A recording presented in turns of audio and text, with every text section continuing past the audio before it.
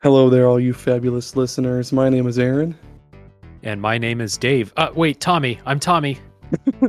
and this is Super Pod Saga.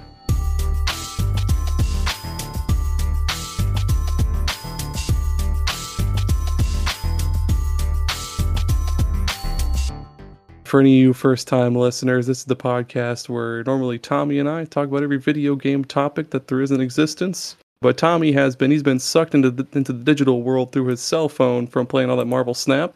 He'll be back soon, just here in a little bit. We have an awesome guest for everybody today, Dave with Tales from the Backlog. How are you, Dave? Doing good, man. Good to come on the show. Thanks for the invite. You bet, dude. Yeah, where can people... Well, I guess, tell everybody all about your show and yourself and what you got going on in life.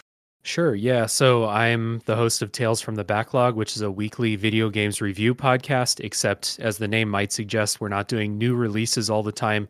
It's mostly backlog games. So yeah, the every week it's a different game. We deep dive on the story, the mechanics, the music, stuff like that. And the key thing I want people to know is that I made this show so that if you haven't played that particular game, we're not going to spoil things for you, at least not at the beginning of the show. So let's say, for example, a recent episode that came out was Bayonetta 3. If you didn't play that, you can listen to the first hour and a half, I think, of that episode, spoiler free. Find out, what makes it good or bad. Mostly bad in that game, I think, but you can listen, you won't get spoiled. So that's the way the show is structured. And then there's a spoiler wall, and after that the all the spoilers are flying. So if you have played, you can stay tuned for that discussion too, or if you don't care about spoilers, whatever. That's Tales from the Backlog. Sometimes we do discussion episodes, and Aaron here was on a recent episode talking about long games, and why some burn us out and why some keep us entertained for a long time. And I think today on our episode that we're going to talk about some games you can play forever too, right? Oh, yeah. So yeah, so that's Tales from the Backlog. Nice. Yeah, I do need to check out that Bayonetta 3 episode, because I had that one pre-ordered, but then of course I canceled it later on. But is it really like not as good as the first two? No, I frankly no. It's not. It's the things that you liked about the first two are still there and they're still good, but they're a much smaller piece of the pie in Bayonetta 3. And they introduce a bunch of alternate, gameplay modes and a lot more focus on trying to tell a story that makes any sense, which is antithetical to Bayonetta, in my opinion. Yeah. And the story that they told makes a lot of sense, but it's really stupid. So kind of subtractive. Yeah. It's kind of a bummer. That is a huge bummer. Yeah. Well, yeah, what are we talking about today? We're talking about roguelikes today. Oh, hell yeah. Oh, yeah, what do you think makes a really, really good roguelike? What sets a good one apart from a bad one? So I'm glad we're talking about this. This is our topic, because I don't play a ton of roguelikes, but there is a key theme to all the roguelikes that I really love that are not named Vampire Survivors. That's the outlier. And that is, I really like the ones that have stories, and they use the fact that it's a roguelike to tell the story in a way that fits that kind of game loop that a roguelike has. But the one, aside from having a story, number one, to me, you're going to be like dying all the time and resetting and constantly going back to the beginning. And so to have a story that pulls me along is a key thing for me. But to me also, like, the gameplay that you're doing, especially like the low level gameplay before things start to get crazy with all, added mechanics and items and stuff like that, that's got to be really fun for me. Otherwise, like, if the gameplay is like super basic at the low level while also being difficult, I'm going to bounce. And there's some really popular roguelikes that I just like couldn't get down with. Or like, the other common thing with me in roguelikes is if I beat it one time, then I quit. Like, my brain says, you're done with this. I don't care how many more variations there are to play. So there are some that I really, really love, but I played them for 5 hours, beat them once, and never touched it again. And it's just like the switch turns off in my brain. So it's like that single player mentality. I don't know. I get that. How about you? Yeah. Yes, a lot of the ones I play, I like the feeling of, I like being rewarded for not doing a whole lot. Like, even if you say you go through the run, or through a run, and you die pretty early on, you still Mhm. unlock something, and I think that's really cool. There's a lot of those I'll talk about. Yeah. I also like ones that you can just jump into at any point, just because like hey, I need to kill 30 minutes. Guess I'll hop into one of these games I'll get into later on as well too. And Yeah. those are my favorites to just jump in, uh, get like maybe not even halfway through the first level and die. Mhm. Oh my gosh, there's one game on my list that I've put maybe like 90 hours into, and I still haven't ever beaten the final boss in it. Jesus. Yeah, it's tough. Well, what was your first pick? Okay, so the first one that I wrote down, this is probably my favorite roguelike, and it's a little bit different from what people might think of in their head when I say roguelike, first game that comes to your head. It's a little bit different, but Returnal is my first game, and it's Oh, probably my favorite roguelike. And by the way, I know there's a distinction between roguelike and roguelite, and I don't give a shit. I'm not going to uh, I'm not going to separate them in this talk. So Returnal is my favorite one, and two key factors for Returnal. Have you played Returnal, Aaron? no, I haven't played Returnal yet, but I know it's coming to PC sometime, and maybe Yeah. if my laptop can run it, I might be able to play it. It does look really fun though, with all the aliens and shit. Yeah. So the thing, like the main two things that make Returnal my favorite are number one, the gameplay is incredible. It's hard, but it's like it's really fun. And you know how a lot of roguelikes, maybe some we're going to talk about later, are bullet hells, Oh and yeah, they're 2D, like top down bullet hells. And I find that really difficult, like to the point of not being fun. Returnal's 3D bullet hell, but having the 3D, being able to jump and like dash around and all that stuff is way, way easier for me. So Returnal was hard, but I was able to beat it. And the gameplay is super, super fun. It's like arcade 3D action bullet hells, really fun. And the story is a complete mystery. And even after you beat it, it's still kind of a mystery. You have to connect some dots on your own. And so, like, the mystery of like what the hell the story is about kept me going. And like, coupled with the fact that the gameplay is super fun to me, uh, number one, the first thing I wanted to talk about. nice. What's the move set like on it? Because I know I've seen like maybe short gameplay videos where you just obviously run and jump and stuff like that. But is there any like dashes or like dodge rolls or anything like that? Yeah, you have a dash that is like full of invincibility frames. It's a really helpful dash. You have a melee attack, like a laser sword type of thing. You have a grappling hook that you pick up later in the game that becomes super useful because I think you're invincible when you're grappling around. You're invincible for most of it, something like that. So those are the main moves, but the main thing you're doing is shooting. It's a third person shooter. And they have like an active reload, like a Gears of War type active reload mechanic that's Nice. really good. And the thing that like it's coming to PC so more people can play it. It's going to be awesome, but it's not going to use the haptic feedback from the PS5 controller, which is designed with that active reload. You get little cues through the controller that it's reload time. They do a really good job with sound cues though, so it's not going to be like impossible. But the haptics in that game are awesome too. So like I'm sure it's going to be great on Steam, but I think PS5 is like the definitive way to experience it. The haptic feedback, is that being removed entirely, or could you still use like a PS5 controller on a PC or something? So you can use the PS5 controller on Steam for sure, but they did say that it's not going to have the haptic stuff. Like Oh man, it might have like regular vibrate or like rumble features or something, but it's not going to have the real detailed PS5 controller stuff.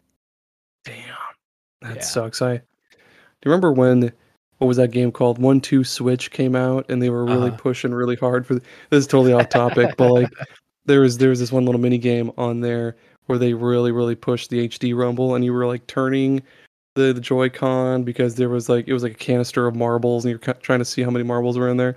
That Mhm. HD rumble shit is pretty. I don't know how they do it, but it's really cool. Yeah, it's wild. And Returnal is to this day the best use of it on the PS5 that I've experienced. So it's crazy. It's great. That does. Speaking of great things, the very first one that I was going to talk about is one that I think probably got me into roguelikes in the first place, and that's The Binding of Isaac. The Okay. one that I'm sure most people have played at least one time in their life. Mm-hmm. I remember getting this one on the Xbox One back in 2015. Well, no, maybe it was before that, but yeah, what really hooked me on Binding of Isaac was that it felt like after you did anything at all during a run, you would unlock some kind of item, whether Mm-hmm. it be like mom's pearl necklace or some kind of like magnet or there's all sorts of just cool shit that you can unlock just for doing damn near anything in a run. And there's all sorts of cool little secrets and shit because like basically what you do is it's just like a twin stick shooter basically, kind of like Mm-hmm. Returnal, almost a bullet hell, but I guess there's like less bullets and more enemies than there is anything. But basically you're just going through dungeons, kind of Zelda style, where you're going like room to room to room, and basically you're trying to find the boss room where you beat the boss, and then you go down the ladder to the next level of your basement. Mm-hmm. Because the whole thing takes place in the basement of Isaac's house because his mom is trying to sacrifice him or kill him or something. But because she like freaked out and watched too much Christian TV or something. But yeah, basically you're just going through and like the final boss of each run is for the first few tries it's your mom or like her heart or something like no yeah it's your mom, and then after that you fight her heart, and then later on you'll fight like Satan and like all sorts of angels and shit like that. Hell And yeah. it's a wild time, dude. There's all sorts of sweet sweet unlockables you find along the way, but yeah, you'll Mm-hmm. pick up coins and pennies and like dimes and shit like that to purchase stuff from a shop. You'll pick up bombs. There's bombs in this game for some reason, and a lot of the power-ups are just insane because they'll be like you might find more basic ones like poise that give you poison tears or fire tears or ones that just give you I guess boost to your stats, like they make you run faster or they give you like one more heart or something like that. But then there's ones that are more out of the box. Like there's one that makes it so because Isaac doesn't use guns. He's a kid. He fights enemies with his tears. Yeah. So like he's always shooting tears out of his eyes and stuff. So there's one item that makes it so that instead of your tears just shooting in like a normal way, they'll instead when he shoots them out, they'll like circle around him in this like big like orbiting pattern, and Mm-hmm. that kind of sucks sometimes, but it's pretty good. And there's just a bunch. There's like one that makes it so it zigzags instead of going straight, or so it Mm-hmm. goes on like a loop-de-loop pattern and shit like that. But there's also lots of unlockable characters. Like there's different characters that basically start off with different items and they have different starting stats. And there's I forget what the first one. There's like Magdalene where she has like this bird that when she takes damage it'll attack people and shit like that. But no, yeah, it just really really rewards you for doing basically fucking nothing. Like you could make it to the first room and die, and then it'd be like, hey, you unlocked the D8, and it's great. It's Nice. a great game. It's Yeah. like they've released a lot of DLC for it over the past many years. I think the last one that came out was the final one though, but it gives you a lot of shit. Yeah. Yeah. It's a pretty beefy game. What I've heard too about Isaac, I've never played it, but a lot of people that I talk to, like, it's one of those games where it's like, people are like, yeah, I played this game, I played this game, I played this game, and then I also put in 1,000 hours into the Binding of Isaac. Like, it's one of those games. What I've heard is that like there's tons and tons of items, and that they synergize with each other really well. And so it's one of those games where like no two runs are the same, basically. So there's like infinite variety in your items and weapons and stuff. That's Is that right? exactly it. Yeah, Yeah. that's exactly it. And then there's all sorts of other I guess items you have at your disposal too, because you can also unlock different cards. Like there's tarot cards that you can use to, I guess, either give you like a burst of energy or a burst of health, or like call down mom's foot to stomp on somebody, or like crazy shit like that. There's just all sorts of shit at your disposal all the time, and Yeah. it's even with all that stuff, it's still surprisingly difficult with some of the bosses. It's Yeah. good though. It's fun. There's a lot, yeah, It's a lot of variety. it's one of those that like it's been on my wish list for years and years, and I've just never bought it because I just have a feeling it's going to be too hard. And like it's Another thing in the roguelikes that I like is that the progression is like you upgrade your avatar more so than putting new items into the pool. And Isaac seems to me like one of those games where you don't really upgrade your avatar, you just kind of learn the items more, and that's how you get better. So stuff like that. There's another famous, top-down twin stick shooter bullet hell roguelike that I don't know if you're going to bring up later. It's way too fucking hard for me. I can't do it. And so it put me off of Isaac too, because it looks very similar. So yeah, it looks cool though. And again, like, hundreds of thousands of hours across the people that I know personally can't go wrong with this game, right? I guess yeah, your way of thinking about it does make sense. It is more about learning items because when you pick up items in that game too, it doesn't tell you at all what those items do. It'll just say like it'll just have some flavor text like you can pick up a can of dog food and it'll be like tasty, but it doesn't tell you what the fuck the dog food does. But Right. so that makes sense. Yeah. Speaking of dog food, another game I want to shout out it's called Sunless Skies. Have you heard of this? Perfect. I have not. Okay. It's made by the same people who made Sunless Seas and The Fallen London, kind of like, I think it's like a browser MMO or something like that. I'm not super familiar, but anyway, Sunless Seas, Sunless Skies, they're basically the same thing with just different flavor. So it's like how do I describe this? You have a ship and you're flying or sailing around in your ship. You're either like in this Lovecraftian ocean world or this Lovecraftian sky world. And you get this ship and you have like a goal basically, but you set out, you're never going to reach your goal for a long, long time. So it's basically survival. You go out, you're trying to make money to buy food for your crew. You come across stuff out in the world, like these events. You make kind of RPG type choices where it's like, you find a busted up ship. Do you go explore it? Yes, no. There are risks associated with it. You may go inside the ship and you get another one of those choices that's like, you see the safe, but the ship is breaking apart. Do a skill check or leave to figure out if you can go grab the safe. And so you're managing your crew, like numbers, you're managing your hunger. You will have Lovecraftian horrors happen to your crew and they'll get freaked out. You can land at different islands around, talk to the people there.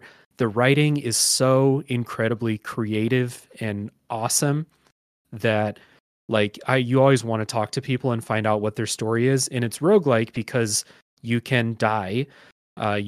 Your crew can all die. You can die. There's combat in the ships and stuff like that. And when you die, you start a new character basically, and you don't really carry over a whole lot. It's really hard to. You have to like buy new ships and stuff in order for stuff to carry over, I think. But what you do carry over is knowledge that you got from the last round. Of saying like, I went to this spot on the map, I got murked by some pirates. I'm just going to avoid that until I get leveled up a little bit.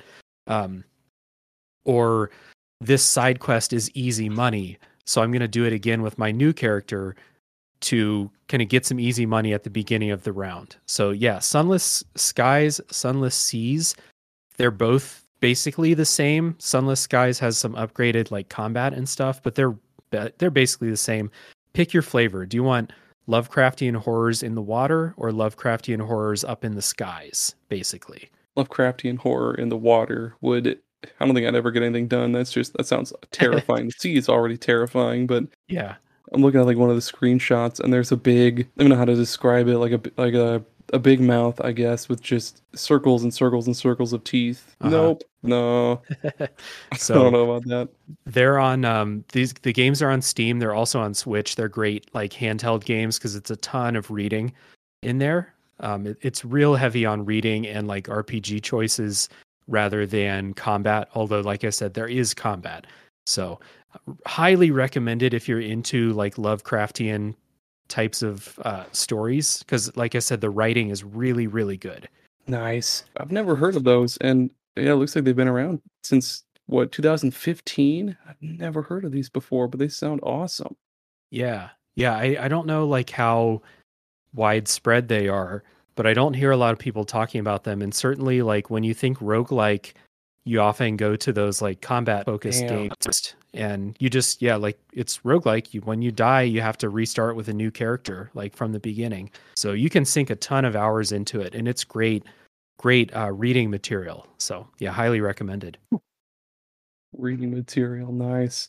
Speaking of the sea, the next game on my list is one that I don't know if I've ever it's one of my favorite games of all time, actually. It's Hades. Okay. Yeah, yeah. So I've put entirely too many hours into Hades because there's just a good number of reasons. So first off, the visuals for it are just super awesome. Mm-hmm. They're all hand drawn and incredibly detailed and exactly what you'd expect from something from Supergiant. Yeah. It's so great. And the characters, just like all the drawings and shit, they're just as detailed and so different from each other, not just from like the way they I guess look or talk, but just in how they interact with each other. Because every now and again when you're going through a run, sometimes if you have like a boon from say Ares already, you'll run into one from or you'll run into one for like Poseidon, and they'll kind of go back and forth with each other Mm-hmm. and talking about goofy stuff, or like Dionysus with Aphrodite or something like that, and that's really cool. Mm-hmm. And there's a lot of sweet, awesome characters to interact with where it's like Sisyphus is like the nicest fucking guy in the world, and the poor guy stuck pushing that boulder up that hill, Yeah. and it feels so bad. Yeah. And it's also really, really cool that there's a lot of customization you do before, like you mentioned earlier when we were talking about Binding of Isaac, where you do actually kind of enhance different aspects of your character Mm-hmm. as opposed to learning about new items and shit like that, because they have all your different passive abilities where like there's maybe like instead of reviving once per run you can revive once per room, or like increasing your speed or the number of dashes and shit like that. And then there's the different weapons that already on their own play differently from one another, whether it's the Stygian blade or the bow or the fist, but then there's also different aspects that further make them even more different, Mm-hmm. like the aspect of Gilgamesh for the twin fists, which is just that's my shit right there. I can beat a run in like 13 minutes with those motherfuckers. Damn. What's your And favorite weapon? the Is it the the twin fist? fists of yep, the fist with the aspect of Gilgamesh, dude. It's so good. Right. And there's this one trinket. I think it's the one from no, it's the one from Mercury, where if you beat a room quickly, you'll gain an extra like I think it's like 1 or 2% chance to dodge, and that's really really helpful for when because with the fist you're just right up there in their face beating the shit out of them, so that Mm-hmm. extra dodge chance is really really helpful. And yeah, and then there's also those different little trinkets you can pick before a run that'll further help you on your because like there's one that just makes it so you encounter more Poseidon boons, but then there's ones that like give you 20% damage if you're further away from the enemies and shit like that. Mm-hmm. And even with all of that, it already sounds pretty good. I hope I'm already selling you on it, but there's just a bunch of story too. Like there's a lot of story to the game because Yeah. like it just starts off with Zacharias just wanting to escape from the underworld, and then he finds his mom, and then it's like maybe I should reunite my parents. Oh, maybe I should reunite all of Olympus, with Hades and everything like that. But Mm-hmm. hopefully that wasn't a spoiler for anybody. I don't think so, but Well, there's an all around. I have played Hades, and this is one of those, like I said, like where the fact that there is a story was pulling me through. So if I had and there are a couple of like meat wall sections or bosses in the game that I like really struggled with to beat. But the fact that there was a story beat waiting for me when I did beat it, or even after you die, you still go back, you get new conversations with people. They never repeat dialogue, which is incredible.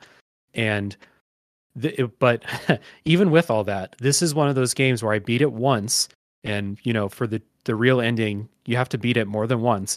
But I beat it once. I went back. I died against the final boss the next time, and I was like, I'm done. I will watch the ending on YouTube because my brain is just the switch has flipped, and I am done with this game now because I beat it.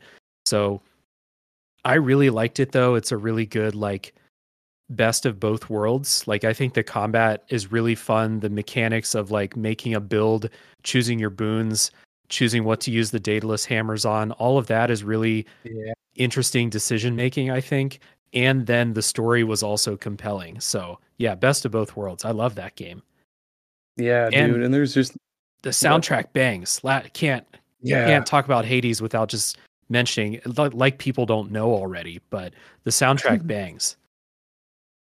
Yeah, the Supergiant just cannot do wrong, it seems like, because Hmm. I guess I haven't played Pyre, so I don't know, but Bastion slaps in every way, Transistor slaps in every way. I don't think they've made anything else besides those two and Pyre and Hades, but so Right. far the track record is pretty good.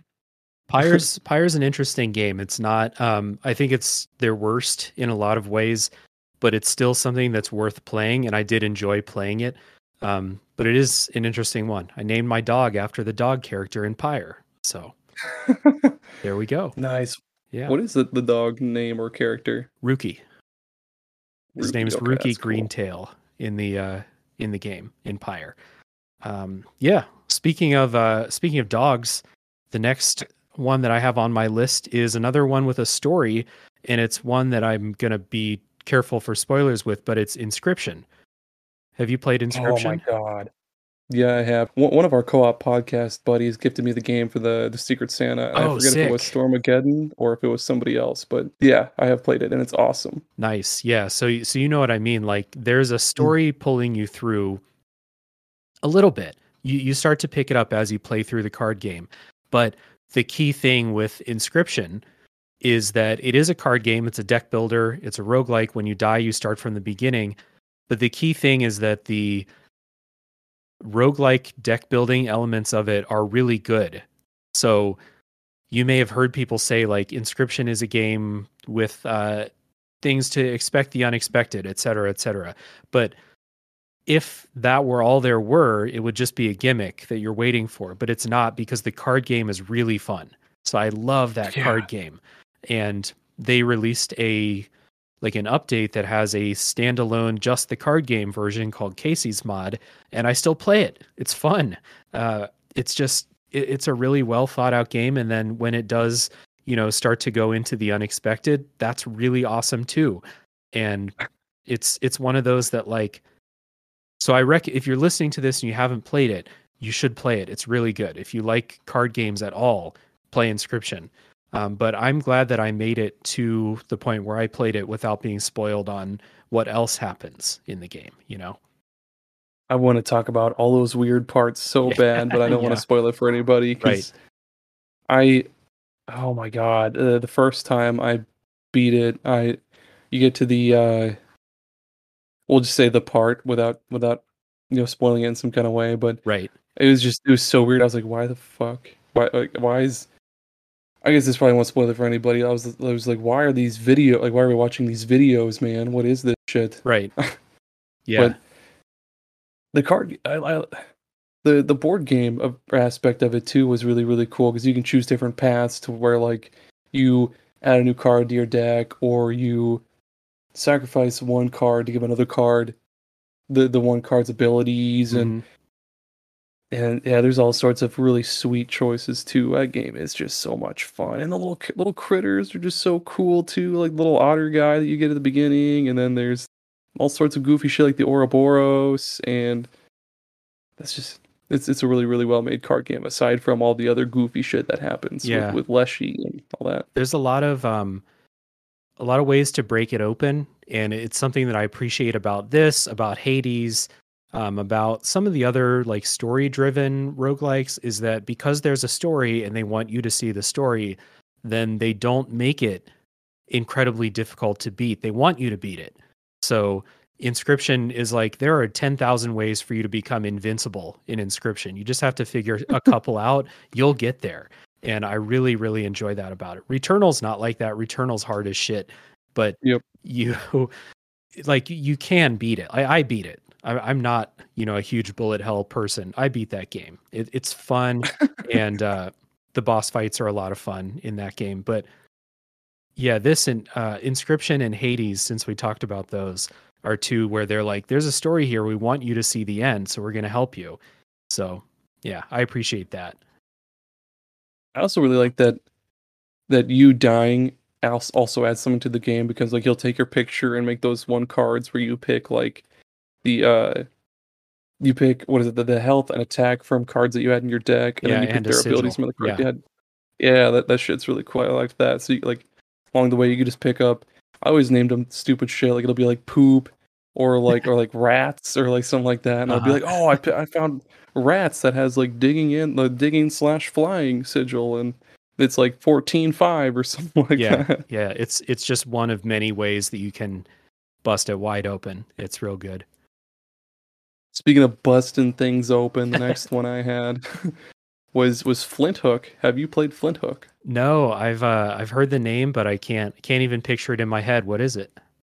Oh my god, dude. Look it up because the visuals are super cool. It's I wouldn't say like 16-bit because it's a lot more detailed than that, but yeah, basically it's all pixelated and the music is like chiptune and like just bumping, dude. It's everything is so good about that game, but what really sets it apart from others is that for one, instead of having you is it's not like a twin stick shooter or anything like that. It's more platformy, I guess, because like your main weapon is just a gun that just a regular gun, but the main gimmick is that you use your little grappling hook to get around faster than you would walking or jumping and stuff like that. And you also have the ability to kind of slow time for a little bit in case you're in a tight pinch, you want to like grapple hook around an enemy's bullets or something like that. But there's also other little, I guess, sub weapons you can pick up as well too. Like there'll be like I think it's called like a skull bomb where you use it and then it shoots these like flaming skulls at enemies, or there'll be like an ice bomb or just a regular bomb. And before a run, yeah, you buy these packs of cards that you can, I guess, like pick and choose which ones to equip before a run, and they'll add different abilities. Like you get more money, or you come back from death one time. But then there's also more intricate ones that why they make it so your bullets ricochet off of walls, or they'll go through like a certain number of enemies or something like that.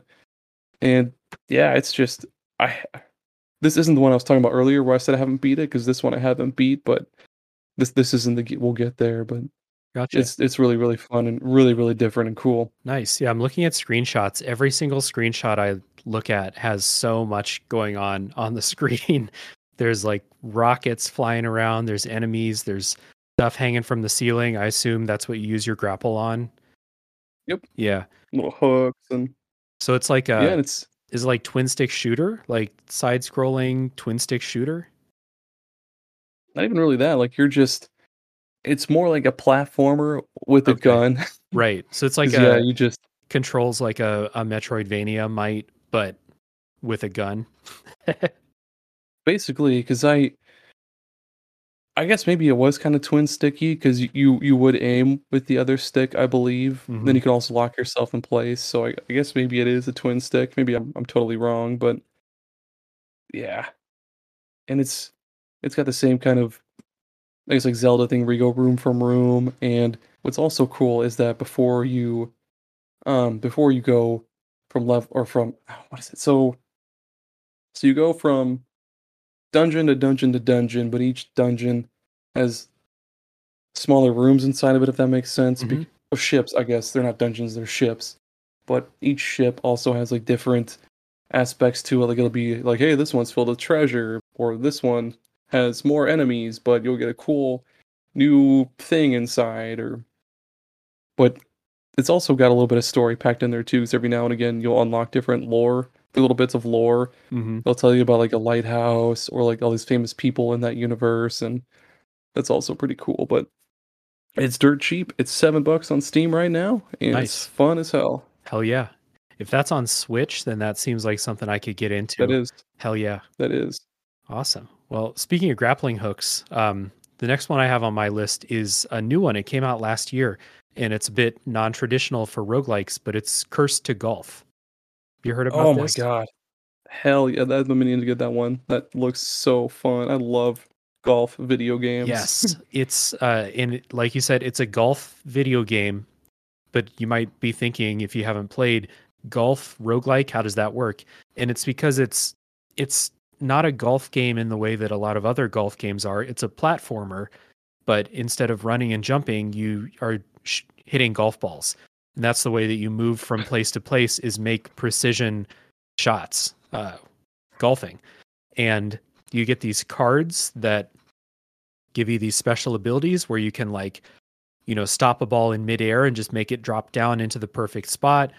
You can get like rocket balls that you can control, all kinds of fun items. So it's really tough. Your goal is to make it through these 18 stages from the tee box through these like mazes of levels down into the hole. And if you get all 18, then you escape from this like golf hell world that you're stuck in. And it's really cute. It's got this fun sense of humor. The music is really good, and it's just a lot of fun. Like, there's something about hitting golf balls in video games that's always like really satisfying and fun. You know, like lining up the power and the accuracy to hit the perfect shot, and you have to nail your shots in this game to make it out. But it's really fun. So if you at all have ever liked a golf game, then you should try this, because it's just so good, really well made. I don't know what it is about golf video games, but like, I'm not a big golfer in real life, No, but dude, I same. love the It's really, fuck out of. you know why? Because Yeah, it's really hard to hit a good shot in real life. It sucks. So yeah, but in video games, I could line up those meters any day of the week. yeah, yeah, exactly.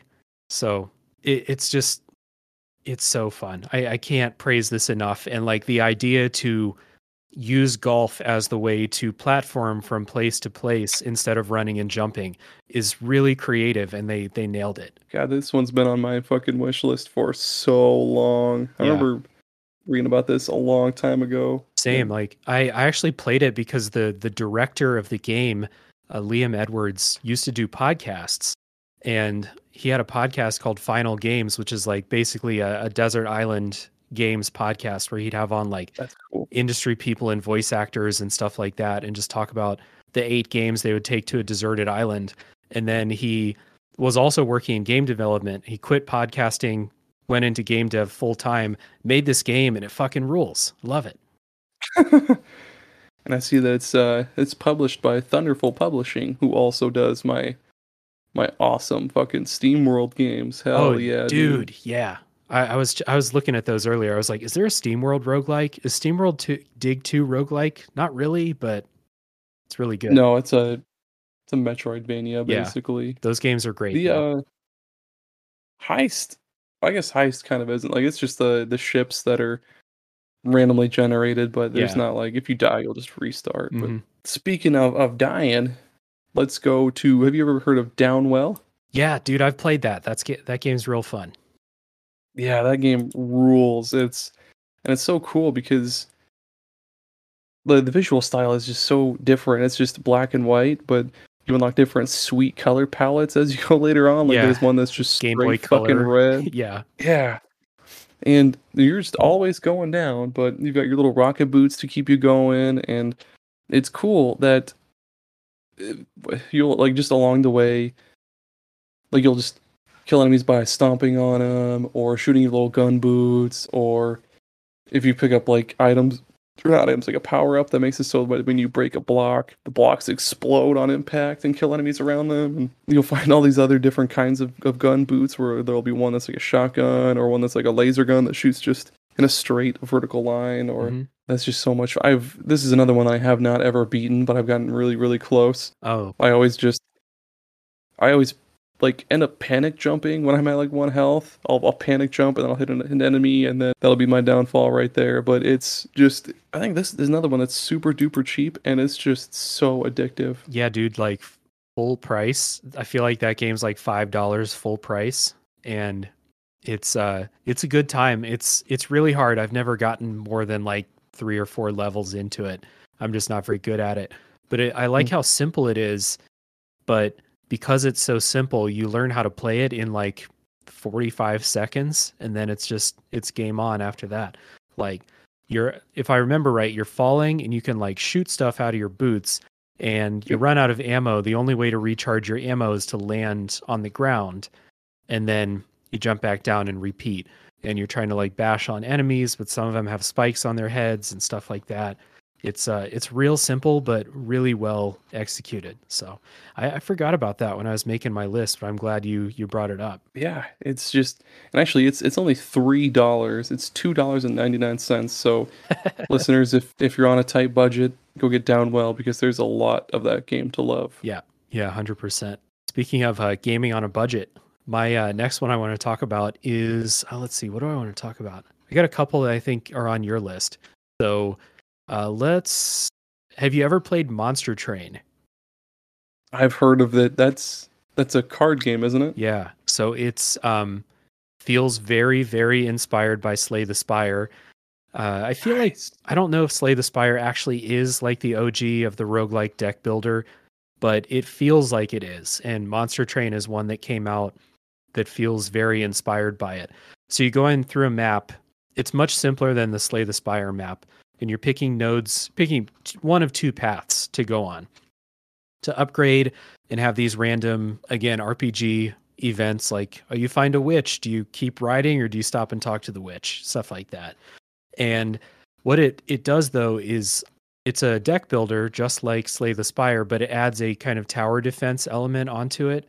So you're in a train, and your train has, by the way, you're transporting the last fire of hell, which you're trying to like relight hell again. Hell is frozen over, and people are trying to stop you, like these angels and stuff. So that's cool.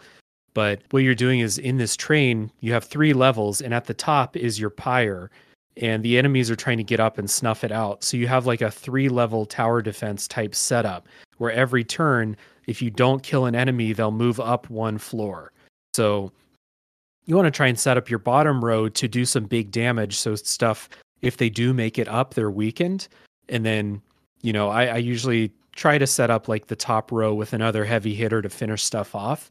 But there is like that tower defense strategy too. And I hate tower defense games, but this one really, really nails it, I think.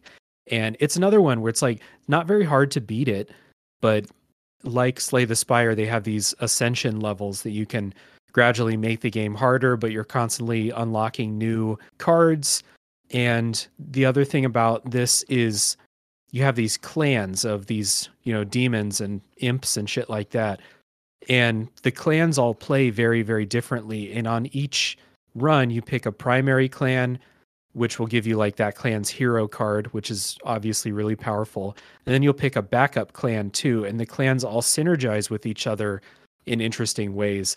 So there's a ton of like strategy in between runs to experiment. Like maybe I got fucked up when I was using the Hellhorn and the Stygian clan last time. Well, let me mix that up. I'll try different clans this time or a different combination and do something different. And it's really, really fun.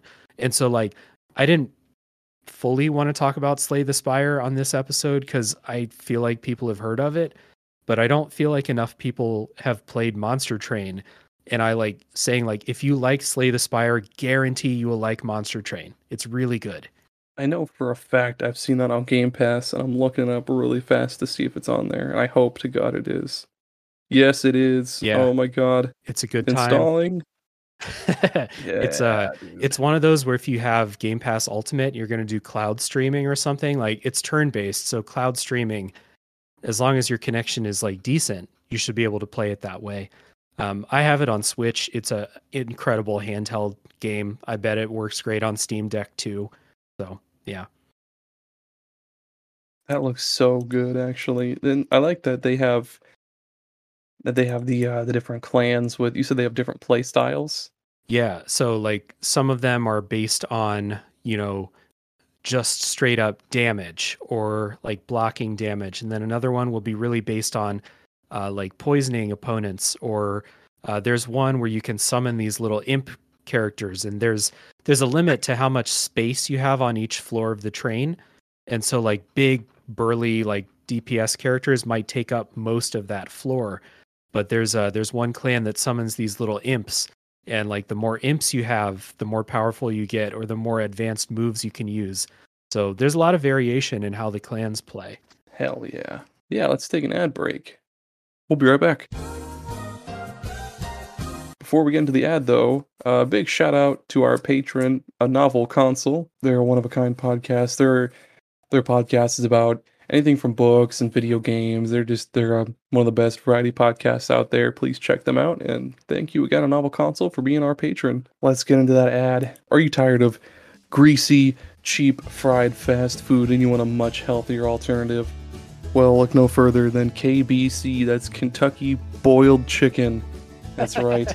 They boil their chicken in the finest lightly salted tap water with no other preservatives or greases or lards or butters at all. Just healthy, plain boiled chicken. Scrumptious. And at KBC, we're all about being environmentally friendly. So there's no plastic cartons, no bags, no straws, no nothing. When we give you your food, we give it to you by the handful, straight to your hand. No waste at all. They have I'm also making this up as I go, by the way, so feel free to jump in whenever you want to. Oh, I heard they're so environmentally friendly that all that boiled chicken water goes straight into the plumbing supply for the restaurant. So you got chicken water in your toilets.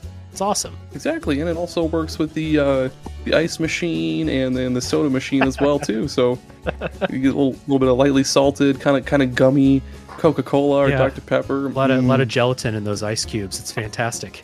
And yeah, why not check out all of their awesome sides? They've got things like boiled pinto beans and mac. That's just macaroni without the cheese. Just boiled mac. Yeah. Boiled potatoes. No seasoning. Whole potato. Just boiled. That's a good one.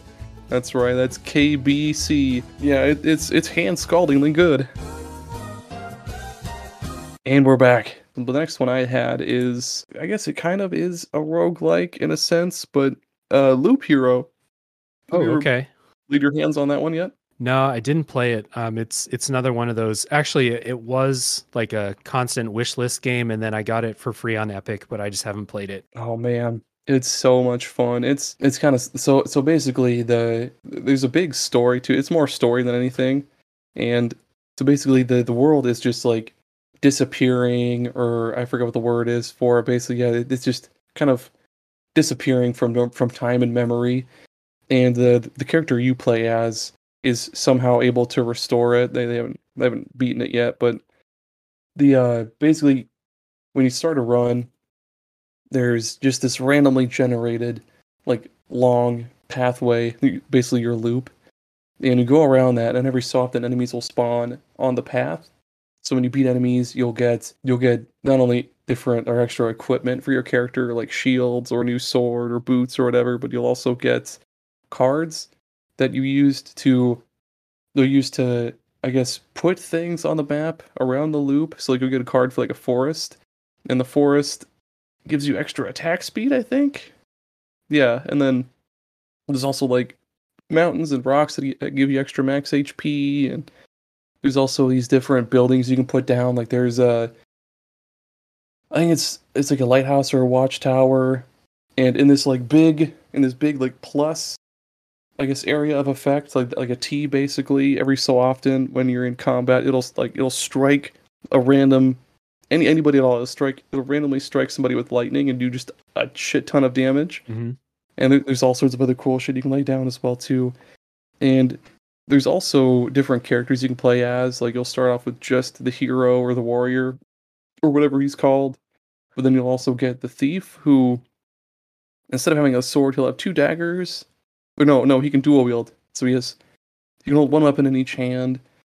And then he also has less defense, but he starts off with a certain percentage of vampirism, which is just life steal. When he hits, he heals a little bit of that damage. Mm-hmm. And he's also better at dodging and stuff like that. But then there's the necromancer, who is more focused on, every so often he'll summon a new skeleton or whatever, and the skeleton will fight for him. But he also has a shield, and he also fights as well. But yeah, so there's 4 bosses to the game. So basically the point of your run is, what is it? There's I think it's called the boss gauge at the top of the screen, and as you place down more and more cards, that boss gauge will fill up, and then once it does fill up, the boss will spawn on the map. Mm-hmm. And each different boss has their own strategy to them as well. Like the first one is the Lich. So he spawns in and he'll spawn like the areas around where he spawns turn into a like different palaces, and each palace that's left standing gives him like 5% extra HP or something like that. Mm-hmm. And I think that's about all he does. And then after that there's like this angel that summons these like stained glass windows or something that'll protect her from an attack every so often. And then after her there's the hunter who has these two hounds that do different things. And then after the I haven't beat I've well, I haven't gotten to the boss after the hunter because you have to you have to fight each boss in succession, and that's just holy fuck is that just so difficult. It's stupidly difficult, but yeah, it's a really fun game. And then there's also like a hub world kind of, which is where you do a lot of your upgrading and stuff like that. So you start off with just like a little village with like a campfire and shit like that, but then you'll unlock what is it? There's resources you get while you're on your run and going around the loop that you'll use to unlock different buildings like a watchtower. There's an apothecary that unlocks alchemy. Mm-hmm. There's a bunch of other really cool ones, but yeah, if you have it, give it a shot, man. It's also on Switch and it's extremely playable on that. It's so easy. Yeah. And it's just so much fun. Yeah, it's been one that I've always been curious about. I just haven't, I mean, shit, you know how it is.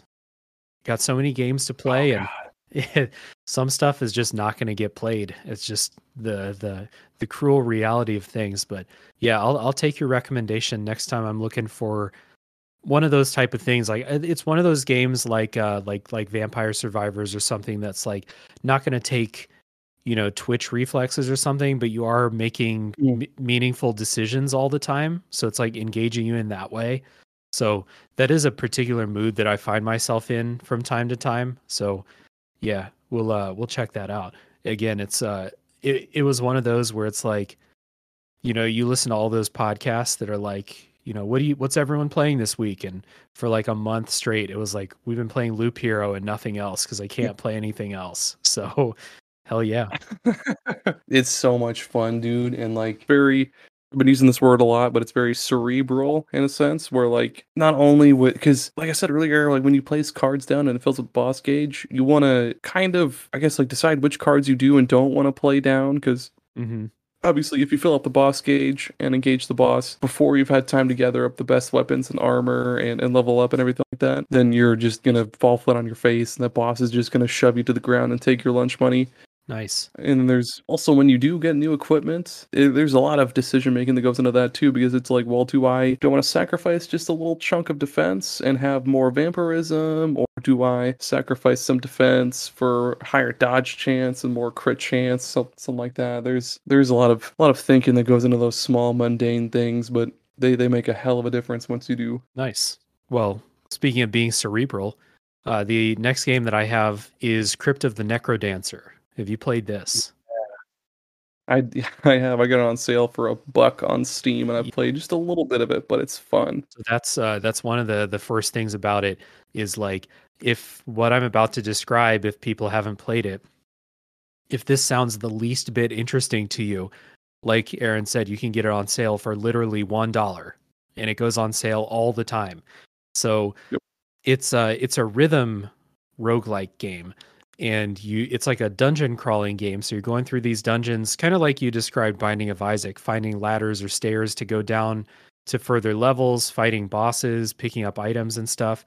But you have to move to the beat of the songs. And there's like a meter on the bottom that shows you, when the beat is happening, if you can't follow it by ear. And it sounds like that shouldn't work, but it works really well. Now, the game is hard as shit. I've never beaten it. I've never gotten close to beating it. But I want to shout it out because it's a super creative idea. The music is really good. Even Nintendo thought that this was so interesting that Nintendo gave them the license to make a Zelda game with this same concept. So Cadence of Hyrule came out a couple years ago now, and that one's easier. I did beat that. But that one's the same concept. It's still roguelike, but it's like you're playing A Link to the Past with that type of gameplay mechanic using Zelda music. And it's really, really creative. So if you want the like the $2 version, Crypt of the Necrodancer, it's fun. It's a cool thing to check out. You may, because you have to memorize like how the enemies move around, and they're all moving to the beat as well. So it's a lot to take in. I found it to be hard, but if you want the easier version and Legend of Zelda music, which of course I don't need to explain to people how good Zelda music is, that one never goes on sale because it's associated with Nintendo. But full price, I think it's like $25. So that one's good too. So if either of those sound good, check out Crypt of the Necrodancer or Legend of Zelda Cadence of Hyrule. Yeah, I've tried to play Crypt of the Necrodancer on a couple of occasions, and I have no rhythm, like no natural rhythm, so I always fuck up. Like I always move. I'll get too spooked by the enemies, and I'll end up like tapping away too fucking fast, and then I just die. But I do Yeah. like the idea. It's really really cool. Yeah. Super creative idea. I think they executed it as well as they could.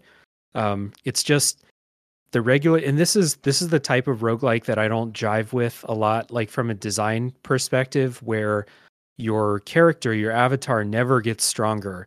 What you do is you unlock new items that you can find in future runs. And that kind of thing just never connects with me because like I often find that I unlock a bunch of items.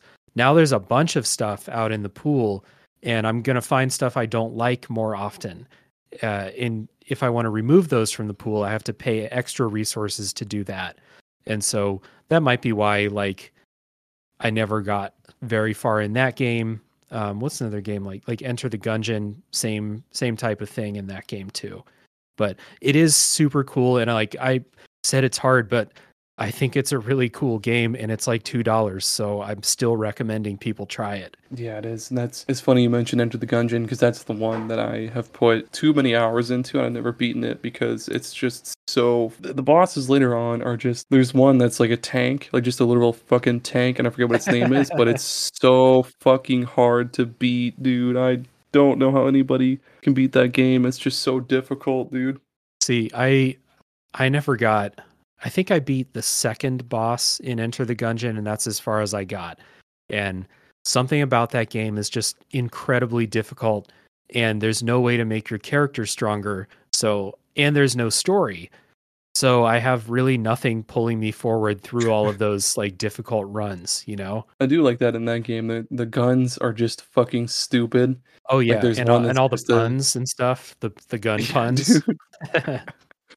Some of the enemies are just bullets, and then God, there's one gun it's literally just a bullet that shoots guns, Yeah. and the guns like spin Yeah. around and shoot more bullets, or like there's a shotgun shell that shoots a shotgun, like or like a syringe that shoots poison. It's so fucking stupid and fun. Yeah. My like I'm not like trying to shit on that game at all. I think it's cool. And I would recommend it if I had personally gotten further in the game. So like me talking about it like this is not me saying that it's a bad game by any means. I think it's really Yeah. cool. Just too hard. Same with Crypt of the Necrodancer. By the way, it's so weird that the Cadence of Hyrule version of Crypt of the Necrodancer is $5 more expensive than the original Crypt of the Necrodancer. That's I guess it's probably just because they have the Zelda license on it, but that's just Yeah. And it, one of them, it man. it never goes on sale either. Or like when it does go on sale, it's a Nintendo sale where it's like you get 6% off. Enjoy it. Whereas the regular game goes down to, like you said, like 6%. $2. Yeah, it's like it's $4 right now. Yeah. Well, speaking of $4, the next one I have that I have played again too much of is Dicey Dungeons. Have you Yeah. played that one at all? That one's on my list of things to talk about, but I had a feeling you were going to bring it up, so I was going to let you do it. Yeah, I love that game. Yeah, dude, it's so that's there's not a whole lot of unlockables to this one, but I still find myself coming back to it just because it's so I wouldn't say it's easy, but it's just so fun to just get into and then like try to make some headway, but then you die and it's like, oh well, better luck next time. But I really love how creative they get with the characters and how each chapter or whatever, yeah, each chapter they'll kind of tweak how the character works in some way, make it a little bit more difficult, but a little bit more fun in the same way. But the DLC, the specific, or I guess the Halloween expansion does that as well too. But the reunion expansion in particular is God. It changes so much shit. but it's so fucking much more fun. It's so great though. Everything about that game is just so good. Even the soundtrack is just fucking Yeah, bumping. dude, were you on the Gaming Together episode where they did the soundtrack? I thought I heard you on Yeah, that one. Yeah. Yeah, dude, yeah, the dude. I have that, I don't know, it's like this crazy run that like the keyboard is doing in one of the songs. The do do do do do do do do do do. Yeah. It's super cool. That was a horrible rendition of the song, but if you played the game, Oh, maybe it's you know. perfect. It's it's yeah, that soundtrack's great. I love how they take something that's like so familiar. Everyone knows how dice work. So they don't have to teach you that, and they just like use every possible way that dice could be used in super creative ways for your attacks and upgrades and stuff like that. And yeah, and the way that the different characters play, they're super distinct from each other too. Yeah, it was on my list. Another one of those ones that like it goes on sale. You can buy it on Switch for like $2 all the time. And like, why would you not want this game on Switch or on your phone? It's on mobile now. Yeah, it's perfect on mobile. I have it on mobile as well, and yeah, it just makes sense. You just use your finger to bring dice to the cards, and it's so great. And Hmm. there's a lot to it. Like the Halloween DLC is so fucking difficult for anybody that tries to play that game. It's fun, but it's difficult. It's the artwork and the enemy designs are really really cool too. Like there's just like a hedgehog or no a porcupine Yeah, that has the sniffles, and then there's just the what is it the kid with the sticky hand and the skates, and like yeah. yeah, everything about that game just fucking rocks. Yeah, like the game show presentation of it is really really cool. It's super Oh yeah, stylish. Like trying to think of like the only thing that comes to mind as like as stylish as this is it's got some of the like Persona 5 like flair to it that I think is really cool. Well, speaking of flair, the last one that I have on my list, and I feel like you have things to say about this game too, is no conversation about roguelikes could be complete anymore without talking about Vampire Survivors. So that's right. that's on my list, saving the best for last. Maybe last. I don't know how long we're going to go. But Vampire Survivors, it was one of those games where like you hear everyone talking about it and it starts to reach this level where you start to think like there's no way it's as good as everyone is saying. And then you hear what the gameplay is like, which is basically just walking around while your weapons auto fire. And you think, there's no way that that's going to be very engaging to me. And it is the most engaging game I've played in a while because you're constantly walking around avoiding stuff. So you're doing, you know, gameplay stuff. And kind of like we talked about with Loop Hero, you may not be super active with the controller because you're just moving, but you are constantly making decisions about where to go, where to whether to pick up those crystals or not, because there's a strategy to not level up as much as you would think you should. And then when you get items, trying to build out Oh the yeah. right build, get synergies, evolve your items, and then on top of all of this is this just manufactured dopamine addiction by playing it. I don't know if you knew this, but the guy who made Vampire Survivors used to program gambling software. So I doesn't that didn't know make that. That's perfect cool. sense though? Because of how Vampire Survivors is? It That does make sense, dude. That shit is just what I what even what kind of what I can't think of the word for it right now, but I guess what exacerbates that even more is that it's so accessible to anybody because it's only fucking $4. yeah. So like anybody could just pull $4 out of their couch and just get it completely fucking world-wreckingly hooked on Yeah. Vampire Yeah, it's Survivors. and it's crazy because you're constantly picking up shiny things, you're constantly picking up new items, you're evolving the items you have, and then by the end of your half-hour run, you are like a hurricane in the middle of these enemies. Like it's insane how powerful your character gets. And I played this for about 30 hours. I'm still unlocking stuff. And when I get to that end part of the run, I get the satisfaction that like I created this force of nature. I can like set my controller down and just watch the last 4 minutes of a lot of runs and just admire what I've created and just pick up all these chickens or bags of money and stuff like that. So Yeah, it's great. That is great, dude. This natural Yeah. disaster just walking around. One of my favorite things, or one of my favorite synergies is it's what is it, the pentagram mixed with the attract orb? Yeah. Oh yeah. Where like, because like the pentagram on its own is really, really good, but then when they make whatever the fuck the synergy is, and it goes like it'll start up where like these little beams of light will like plink down on the Ba- world and they'll be like ba- boink, ba- boink, ba- boink, ba- ba- boink, boink, ba-da-da-da. boink, boink, boink, boink, boink, boink, and then the fucking world explodes and then you level up Yeah. 14 times.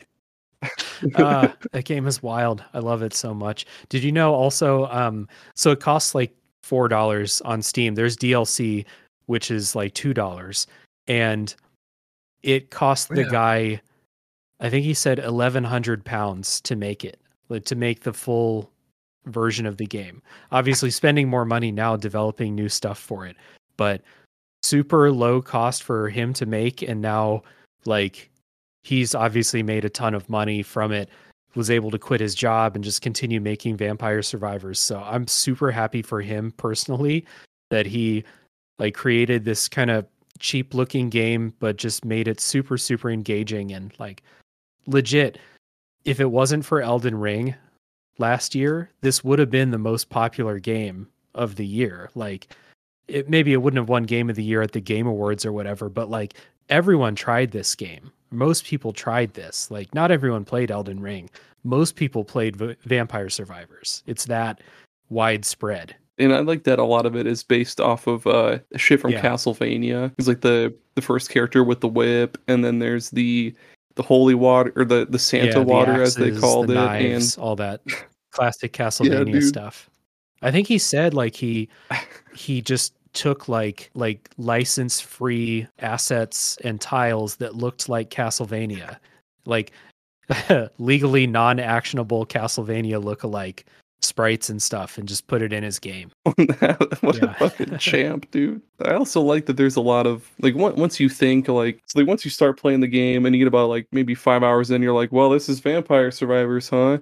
And then you unlock like the tarot card system. I forget what it's called, and then that's like a whole extra system on top of the fucking game Mhm. that you have to work with. And then after that, you get the merchant, and then there's just a bunch of other stuff that you keep unlocking. Like basically, you think, well, I've unlocked Oh everything. yeah. This is it. This is my life now. And then there's just even more shit that's hidden in the game, and it's just so cool. There's so much shit packed into that fucking Yeah. $4 Last game. year in, I want to say August, maybe. I had an episode on Tales from the Backlog about Vampire Survivors, and it was while it was still in early access, but it was like version 0.8 or something like that. And both of us said like, we know this is in early access, but we don't think the game is going to change that much from now until 1.0. And they did. They added a bunch of extra like whole ass mechanics on top of like the base gameplay that we were doing in early access. So it's crazy. And they're still doing stuff. Like I said, still releasing DLC. Still, I think the guy takes like a sick pleasure in adding new stuff for new achievements. So every time he adds like a new patch, he's like, oh, Yeah. your 100%'s gone now. So time to get back to work, everybody.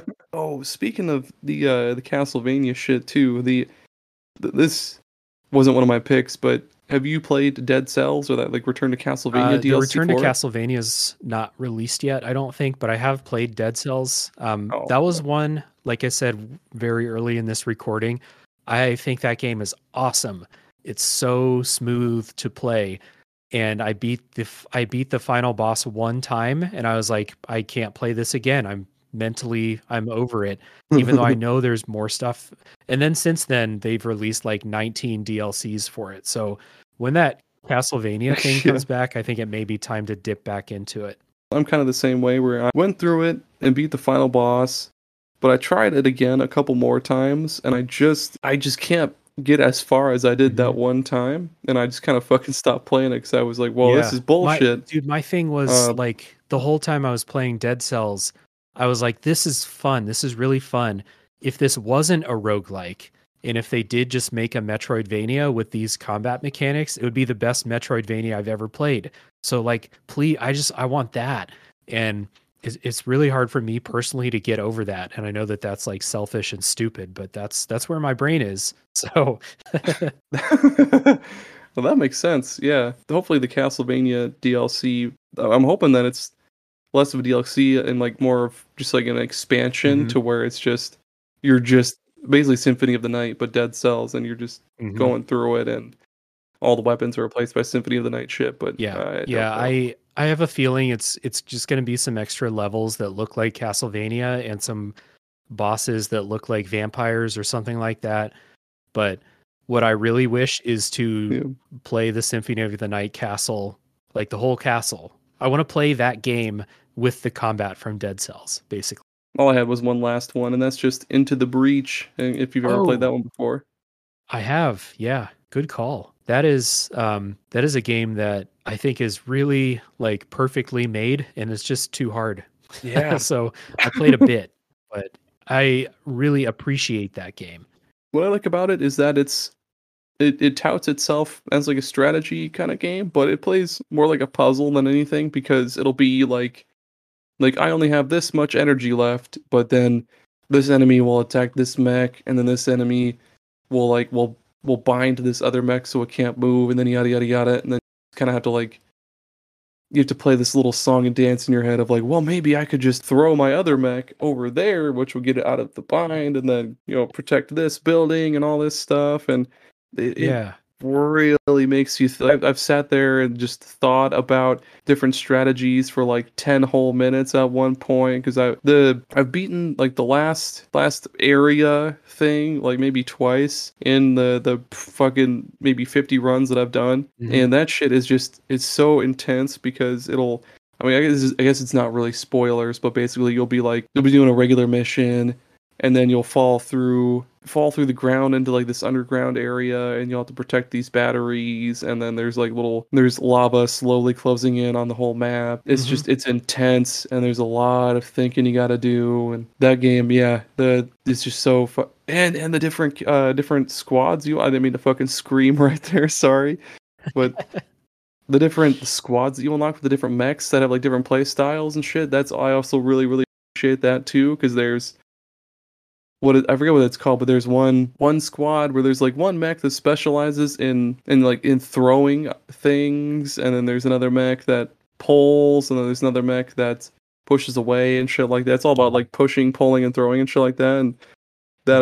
that I greatly appreciate any roguelike that gives you extra characters that have extra play styles as opposed to just being like the one character all the time. Uh-huh. Yeah, the thing I liked about that is so like for people if people are listening and they haven't played, it's turn-based and then when it's the enemy's turn, it will show you what the enemies are going to do. Or when it's your turn, it will show you what the enemies are going to do on their turn. So you need to manipulate thing whether you kill enemies or just push them into a different place to make sure that they don't cause harm to your characters or to the buildings or stuff like that. And so it gets you into like kind of like a chess like mindset where you need to think moves ahead and prepare accordingly. Except unlike chess, you know what your enemy is going to do. So it is kind of like a puzzle, like you said, Aaron. And I think that's really cool. It's just too hard for me. So the only time I beat the game was when I dropped the difficulty down to easy, which I think you should do if you're just learning the game, is play it on easy for a while and then bump it up to the regular difficulty. Because I just found the regular one too hard straight off the bat. But I do really appreciate that. I never played FTL, which the same developers made FTL, another roguelike. Oh Did you yeah. play that? I've heard of it, but I haven't played it before. Is that the one where you're managing a spaceship or Yeah. something? Yep. I haven't played that Okay. either. I also heard that game's really hard. But yeah, Into the Breach is great. And listeners, if you have Netflix, you can play this on your phone through Netflix's games, which is one of the cool. Netflix has like a surprising little handful of like really good games that you can play just using your Netflix subscription. They've got this, they've got Before Your Eyes, which is a wonderful game. They've got Immortality, which is crazy. Um, so yeah, play Into the Breach. You can probably play it for free right now if you have Netflix or if you have That's someone's cool as password. fuck. Which you won't have for very long. Right. Yeah. Yeah. This game's great. Well, yep, listeners, that's it. That's every single roguelike there is. That's it. There's no other roguelikes out there. But if anybody does want to talk to you about other roguelikes, if they happen to find them, Dave, where can people find you and your podcast? Ooh, they can find me by searching Tales from the Backlog on any podcast app. I'm also on Twitter. You search Tales from the Backlog, you'll find me. Same as Instagram. And on my show, talking about roguelikes, I did an episode about Hades. That was very early in the show's run. I did an episode on Returnal. And I think that's it as far as roguelike goes, because a lot of them don't have stories. Inscription. Also, I did Inscription too. Oh, yeah. Yeah. So, yeah, those are 3 to check out if you love roguelikes and want to hear my show. All had really good guests on them, good conversations.